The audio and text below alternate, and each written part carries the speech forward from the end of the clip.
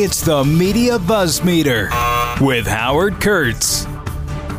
We have an amazing kicker on the show today. I always like to end the podcast with a bang. It's something that appears in a respected publication but is highly salacious. So as they say in television, stay tuned. Don't touch that dial. All right, I got a lead today with Hunter Biden. Story number one.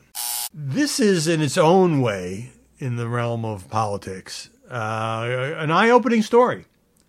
Because for 10 months now, the House Republicans and the Oversight Committee, chaired by Jim Comer, have been trying to get the president's son to come and testify. Most recently by issuing a subpoena. And, look, Hunter Biden is under criminal indictment, has made a lot of mistakes in his life, as he would be the first to admit. And clearly, what the House GOP wants to do is to make him the face of the Joe Biden scandal as part of that impeachment inquiry, which might be running out of gas, but we shall see. So what happened is, and this is part of a whole broader, larger, more aggressive strategy by Hunter. And that includes, among other things, filing lawsuits. He's sued Rudy Giuliani for supposedly hacking his computer, the infamous laptop that he left at a Delaware repair shop. He's also sued the owner of the repair shop, who's also sued him. Hunter has also sued the IRS for allowing his personal taxes to become public. He wrote an op-ed piece in USA Today, which I shared with you earlier this month, in fact. And in that, he said that the Republicans were weaponizing his addiction against him, kind of painting himself as a victim. And that this was terrible because it was sending the wrong message to anybody struggling with drug abuse. So playing the addiction card, you might say. And look, I've never defended what Hunter Biden has done in terms of using his last name. And there's actually this one email where he says he knows the reason he's marketable in places like Ukraine, where he worked for Burisma, and places like China, is because he's a Biden, his last name. And while his father was vice president, yes, he joined a bunch of phone calls with Hunter's business partners, a couple of lunches, as I recall, at a fancy Washington restaurant. And just because other presidential relatives have done that doesn't make it right. It's buck-raking. And it's an embarrassment to the family. Always has been, from addiction or no addiction. But now, Hunter Biden has his uber-aggressive lawyer, Abby Lowell, send a letter to the Comer Committee saying, sure, I'm all yours. I would love to come and testify before your committee. Love it. We'll do it in public. We'll let everybody see what questions you have for me, and I will give you answers. And the response from Jim Comer's committee is, not so fast. You're not playing by the rules. We didn't ask you to come testify publicly. We asked you to come testify behind closed doors, to give a deposition in private, which we can then leak the juiciest details of. And of course, the Democrats would leak as well. So we're not doing this in public. Now, we will be happy to accommodate you sometime in the future in terms of testifying publicly. But first, we want this deposition. So I don't know. What would the average person say? Hunter Biden says, I'll come testify, and the whole world should see it. Why shouldn't the public be able to watch? And, you know, the people who are defending it are saying, look, committee sets the rules, and Donald Trump Jr. testified behind closed doors before he did it in a public session. I just think he's got the better of this exchange. And by the way, people who are very concerned about subpoenas, remember when people who had been subpoenaed by the House January 6th committee, like Mark Meadows, a former congressman, later, of course, Donald Trump's chief of staff, just said, I'm not doing it, blew it off. And most of them got away with it. In a couple of cases, Steve Bannon comes to mind, the Justice Department came in and is prosecuting on that basis, you know, contempt of Congress. So it all depends on who's being subpoenaed and who's doing the subpoenaing.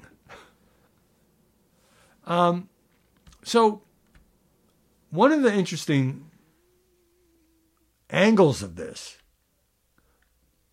is that the Biden White House, at least some in the Biden White House, not too happy with the president's son and his more aggressive strategy. Because obviously, this shines a very bright spotlight, or potentially could if he does testify, on, you know, the foreign business activities, his legal problems, his addiction, you know, the whole 9 yards.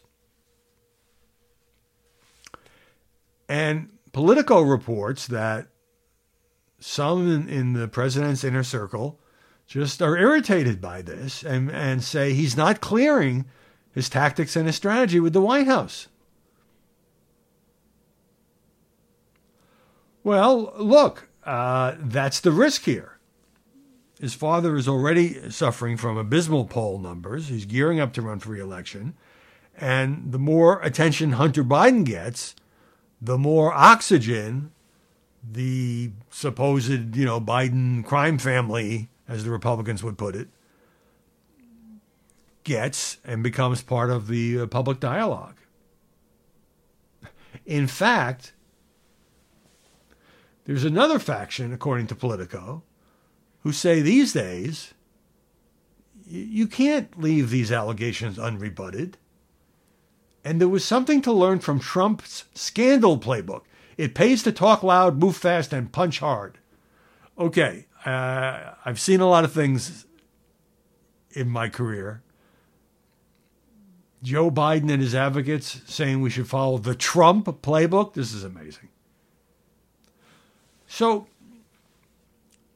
obviously, Hunter Biden can't just step out of the spotlight because he has been criminally charged on the gun matter. And obviously he's guilty of that. He lied on the form. He wanted to buy a gun. He said he wasn't using drugs. He was using lots of drugs. You don't usually get sent to jail for that. But remember that plea bargain, that lenient plea bargain with no jail time for the president's son, fell apart. And so now the prosecutor in the case, David Weiss, now special counsel, has brought the gun charge, and everybody expects him to bring charges on unpaid or delayed taxes as well.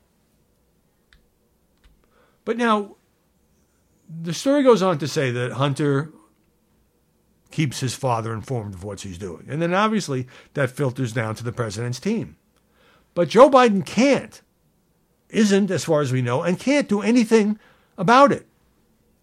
He has to let Hunter make his own decisions, even if they're bad decisions. Because if he lifts a pinky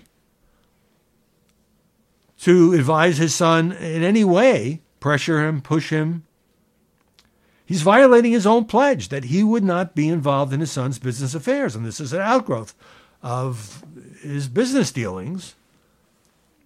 And, you know, there's that $20,000 check back in 2018 from James Biden, president's brother, to Joe, that the Republicans see as, you know, some sort of laundered Chinese payment, but which the White House says was just repayment from the brother on a personal loan.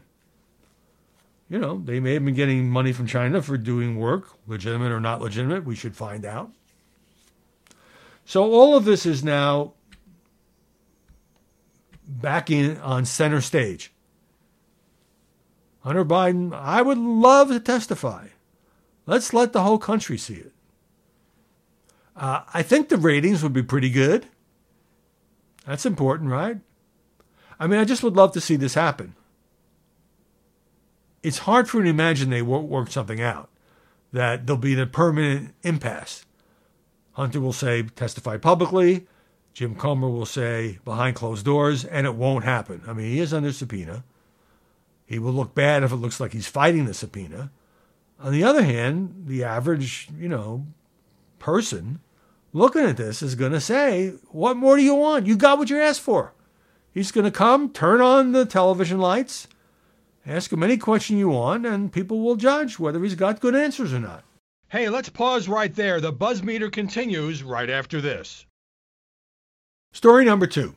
As I'm speaking to you, Israel and Hamas are still talking about extending the truce. Remember, it got extended for 2 more days. Today's the last day. Today's the last day of a hostage release and the release of Palestinian prisoners. And I looked at the group of Israelis that was released yesterday, and you got, the youngest was 17, the oldest was 84. I'm not going to stop harping on this. This is brutal and inhumane to kidnap civilians in the first place. But when they still have, I think, 3-year-old twins that haven't been released.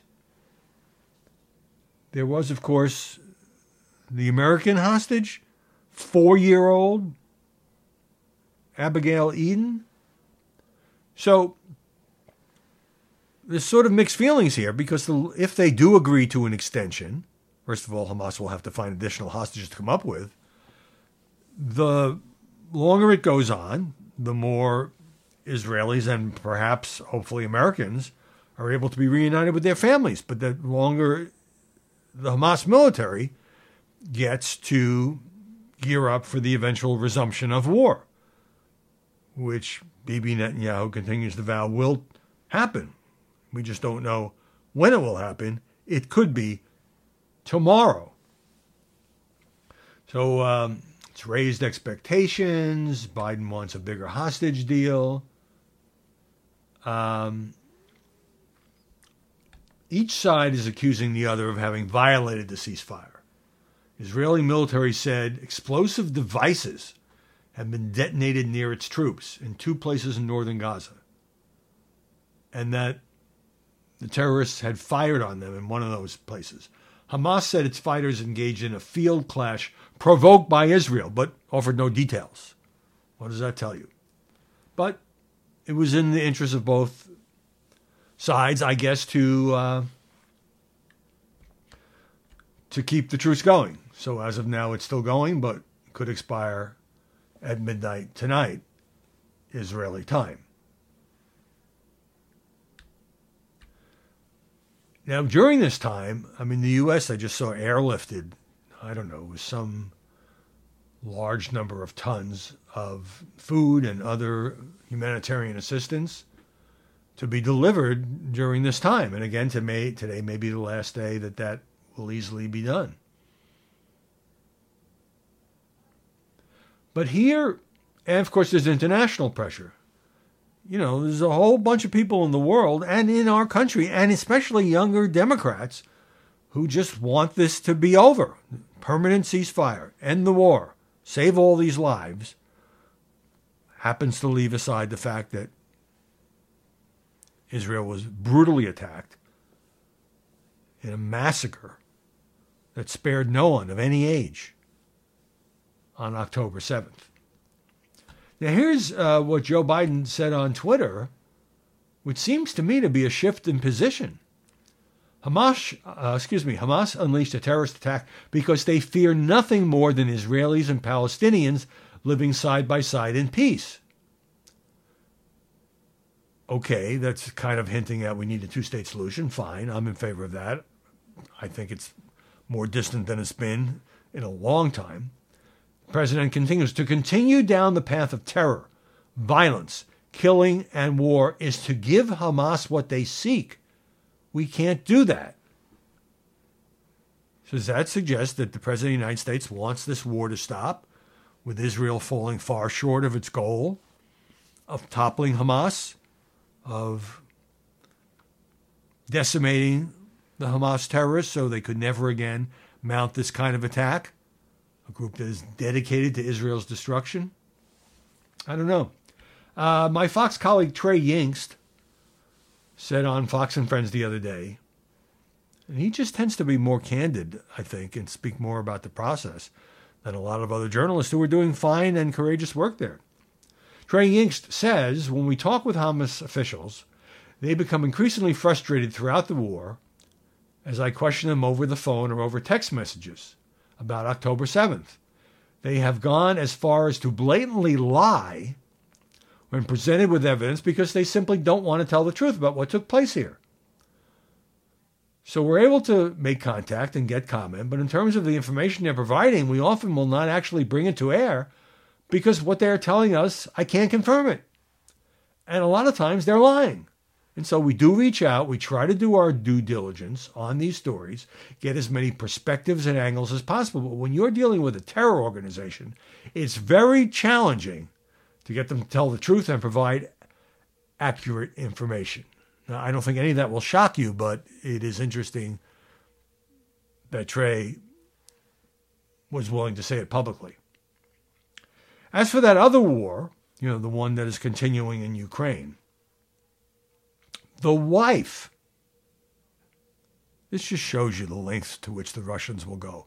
The wife of Ukraine's military intelligence chief has been poisoned. And that's a tactic the Russians often use. And is recovering in a hospital, according to Ukrainian officials yesterday. An official from the Ukrainian military agency said Mariana Budanova had been poisoned and was receiving treatment. Her husband, Kyrilo Budanova, is the head of the agency, known as GUR, one of the country's senior military leaders. So what do the Russians do? They attack his wife. They try to kill her with poison. Just a reminder, as if any were needed, of the brutality and also involving kidnapping of Ukrainians that the Russians are willing to engage in. They target civilians. That's what they have in common with Hamas. Okay, Democrats in Congress are clashing with each other and the Biden administration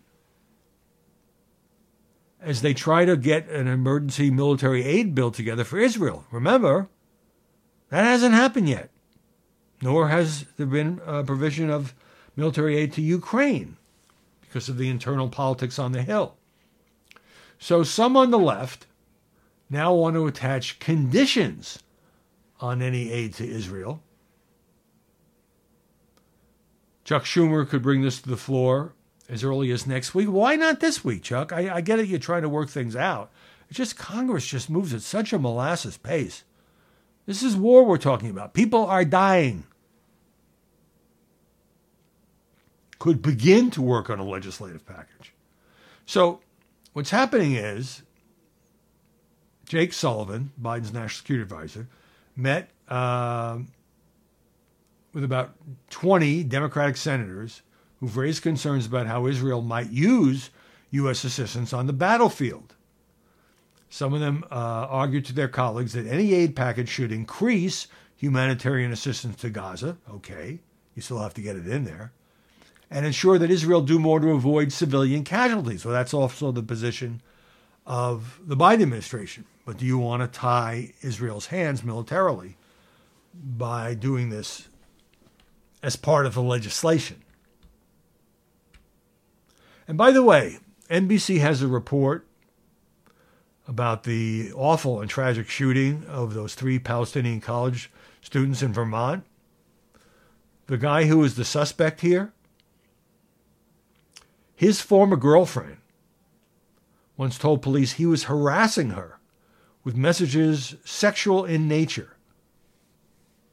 He had sent her numerous text messages, emails, and phone calls, according to a police report obtained by NBC.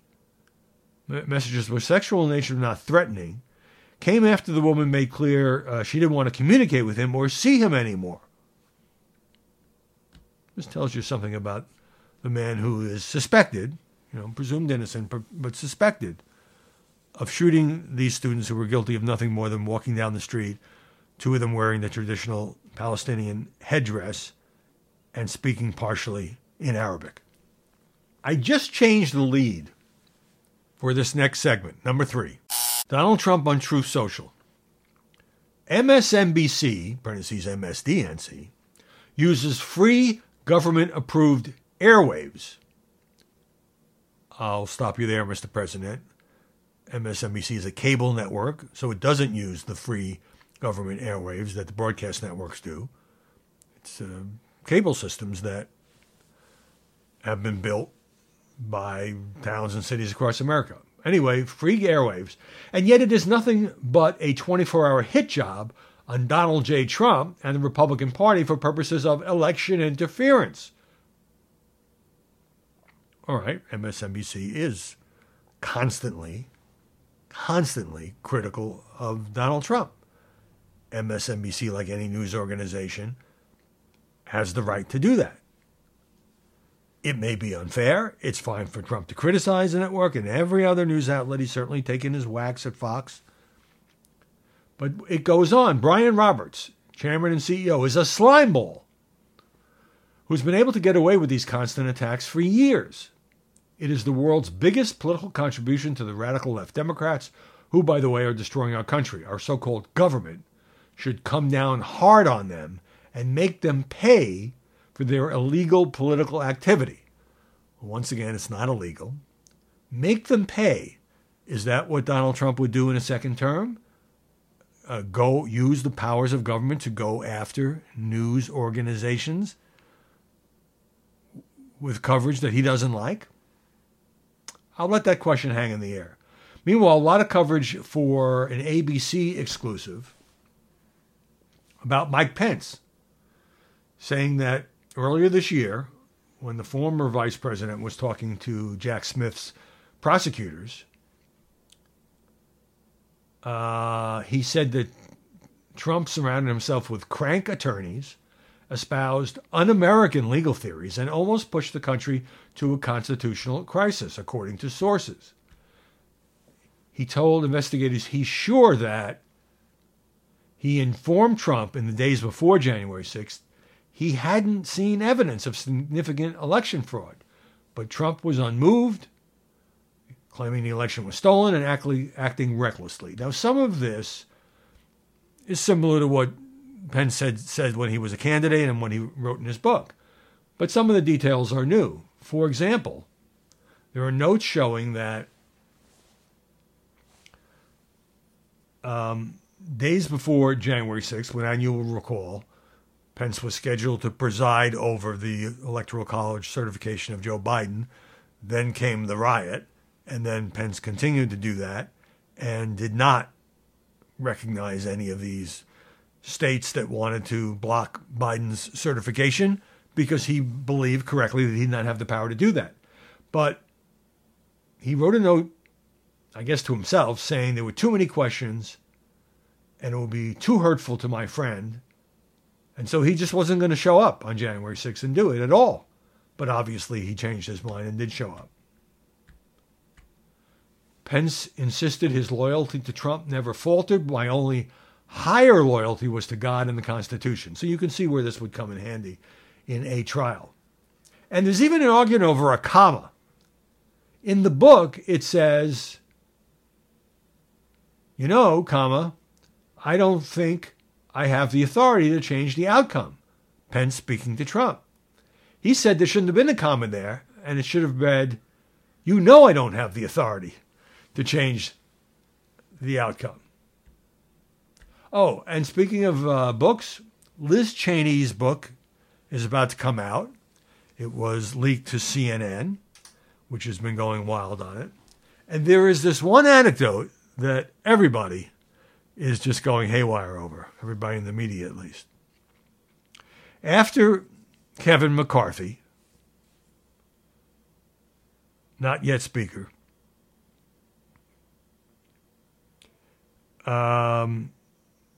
after holding President Trump accountable in his statements in the House for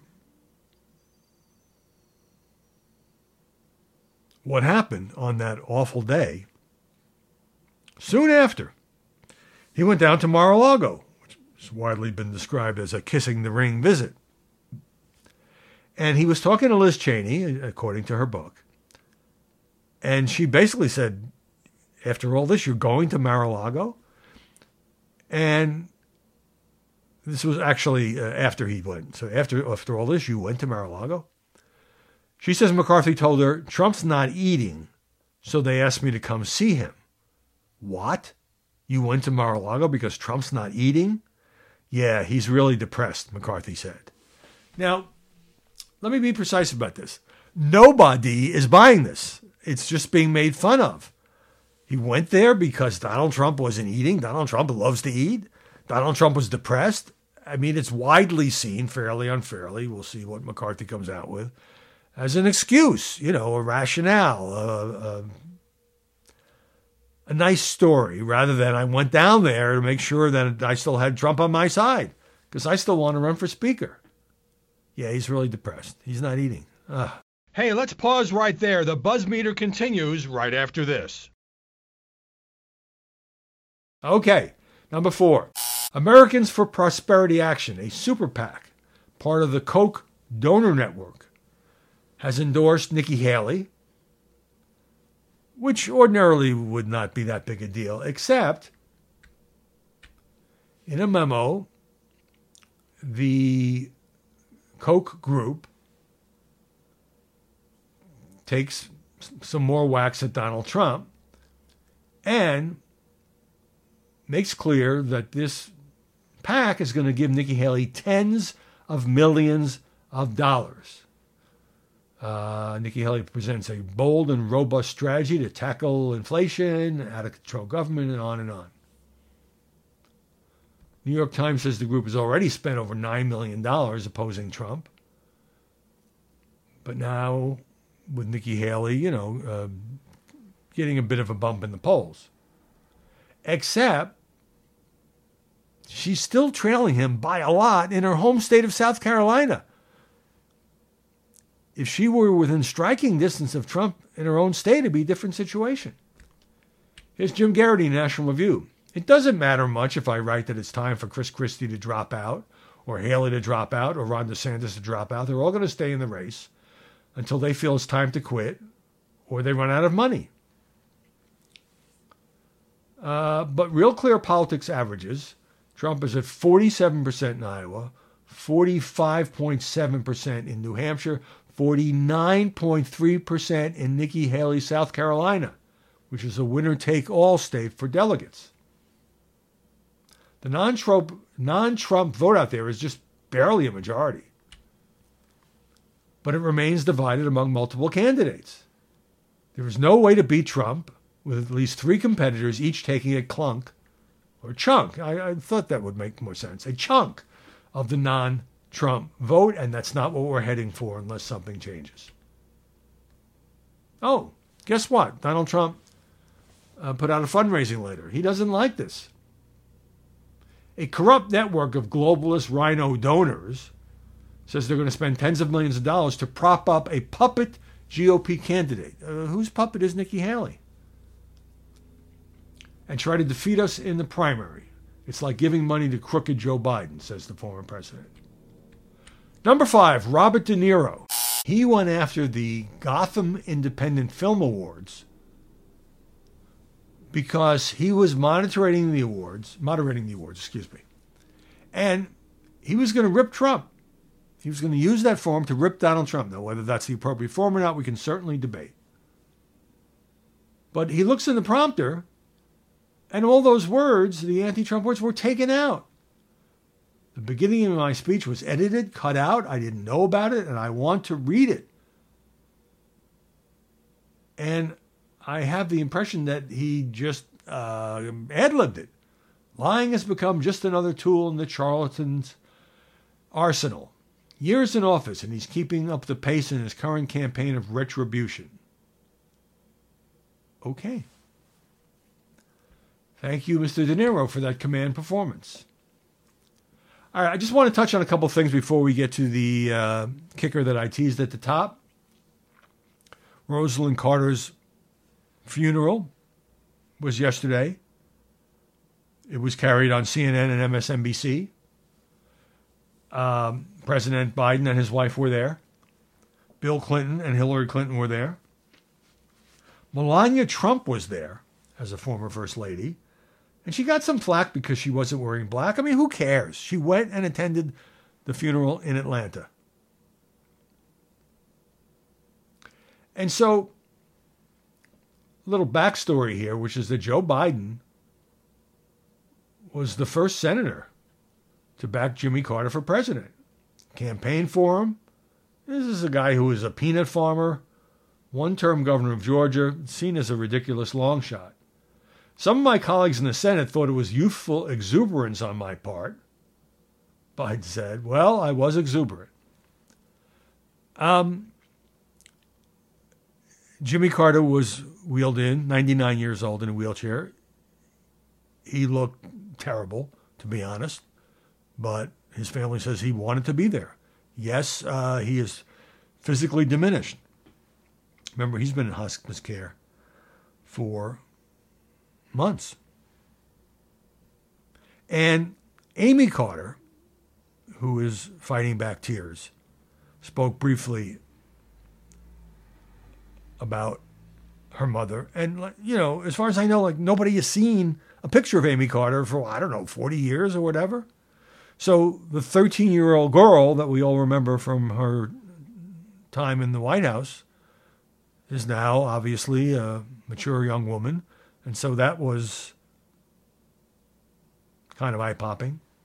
Chip Carter, who I once wrote an investigative piece about in the Washington Monthly, was there and thanked his mother, told many amusing and touching anecdotes, thanked his mother for helping pull him out of his drug addiction, which I never knew about the Carter son. Okay, I mentioned on a previous podcast that Sports Illustrated has cut ties with a third-party company that used made-up names and artificial intelligence for some content. There was a staff meeting yesterday, contentious and tense, as staffers asked for a full, transparent accounting of the editor-in-chief, Steve Cannella. Didn't get it, weren't happy with his explanations, and the magazine is just in turmoil. Hey, you know this story about a guy named Topher Olive who went to a McDonald's in Idaho, ordered a limited edition smoky double quarter pounder BLT with fries and a Sprite, cost $16.10. And when he posted the receipt on TikTok, people went nuts. All these stories about, look how much it costs to just get a burger and fries. And so the White House, was used as an example of Biden inflation. And so the White House tracked the meme as one of many exaggerated examples of the nation's economy. By the way, the average Big Mac nationally, as of this summer, cost $5.58. If you're going to order the Super Deluxe promotion thing, and you only pay more money, that's fine. But it's not obviously the everyday burger that people get at Mickey D's. All right, as promised, the Washington Post leads the story off this way. This is the Washington freaking Post. Roxy Ray is lying on her pink bedspread, her bleach blonde hair draped on her black teddy, thigh-high stockings emerging from her leopard print stilettos.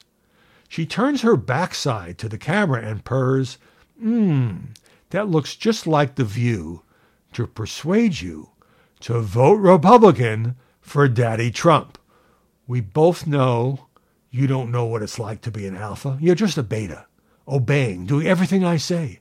Pretty soon you'll be preaching and posting the Republican way all over your social media. The best part is you'll really believe in it. The video, posted by a 39-year-old Tampa resident under her stage name, is one of dozens on Clips for Sale, an adult video sharing website. This is just so over the top, where content creators cater to all types of sexual fetishes, including one that is rarely discussed outside of niche kink circles: political humiliation. There are people who get turned on by the idea of having their political views mocked, usually, but not always, by members of the opposing political group. Liberals desire being dominated by conservatives and called pejoratives that imply they are weak and unintelligent, while conservatives want to be mocked for supporting Donald Trump, among other perceived transgressions, according to those who participate in this subculture. It includes role-playing, bondage, interrogation. With political sexual fetishes, Republicans and Democrats are reduced to caricatured sexual imagery. Now, I had never heard of any of this, and maybe the Post will get a Pulitzer for uncovering the secrets of Roxy Ray and her fellow Democrats and Republicans who use the dark arts of seduction, turning her backside to the camera to cater to politically charged sexual fantasies. I think that's about all I have to say about this. Maybe I should just stop there. But hey, it's my job to bring you the best or the worst of all kinds of political and media stories.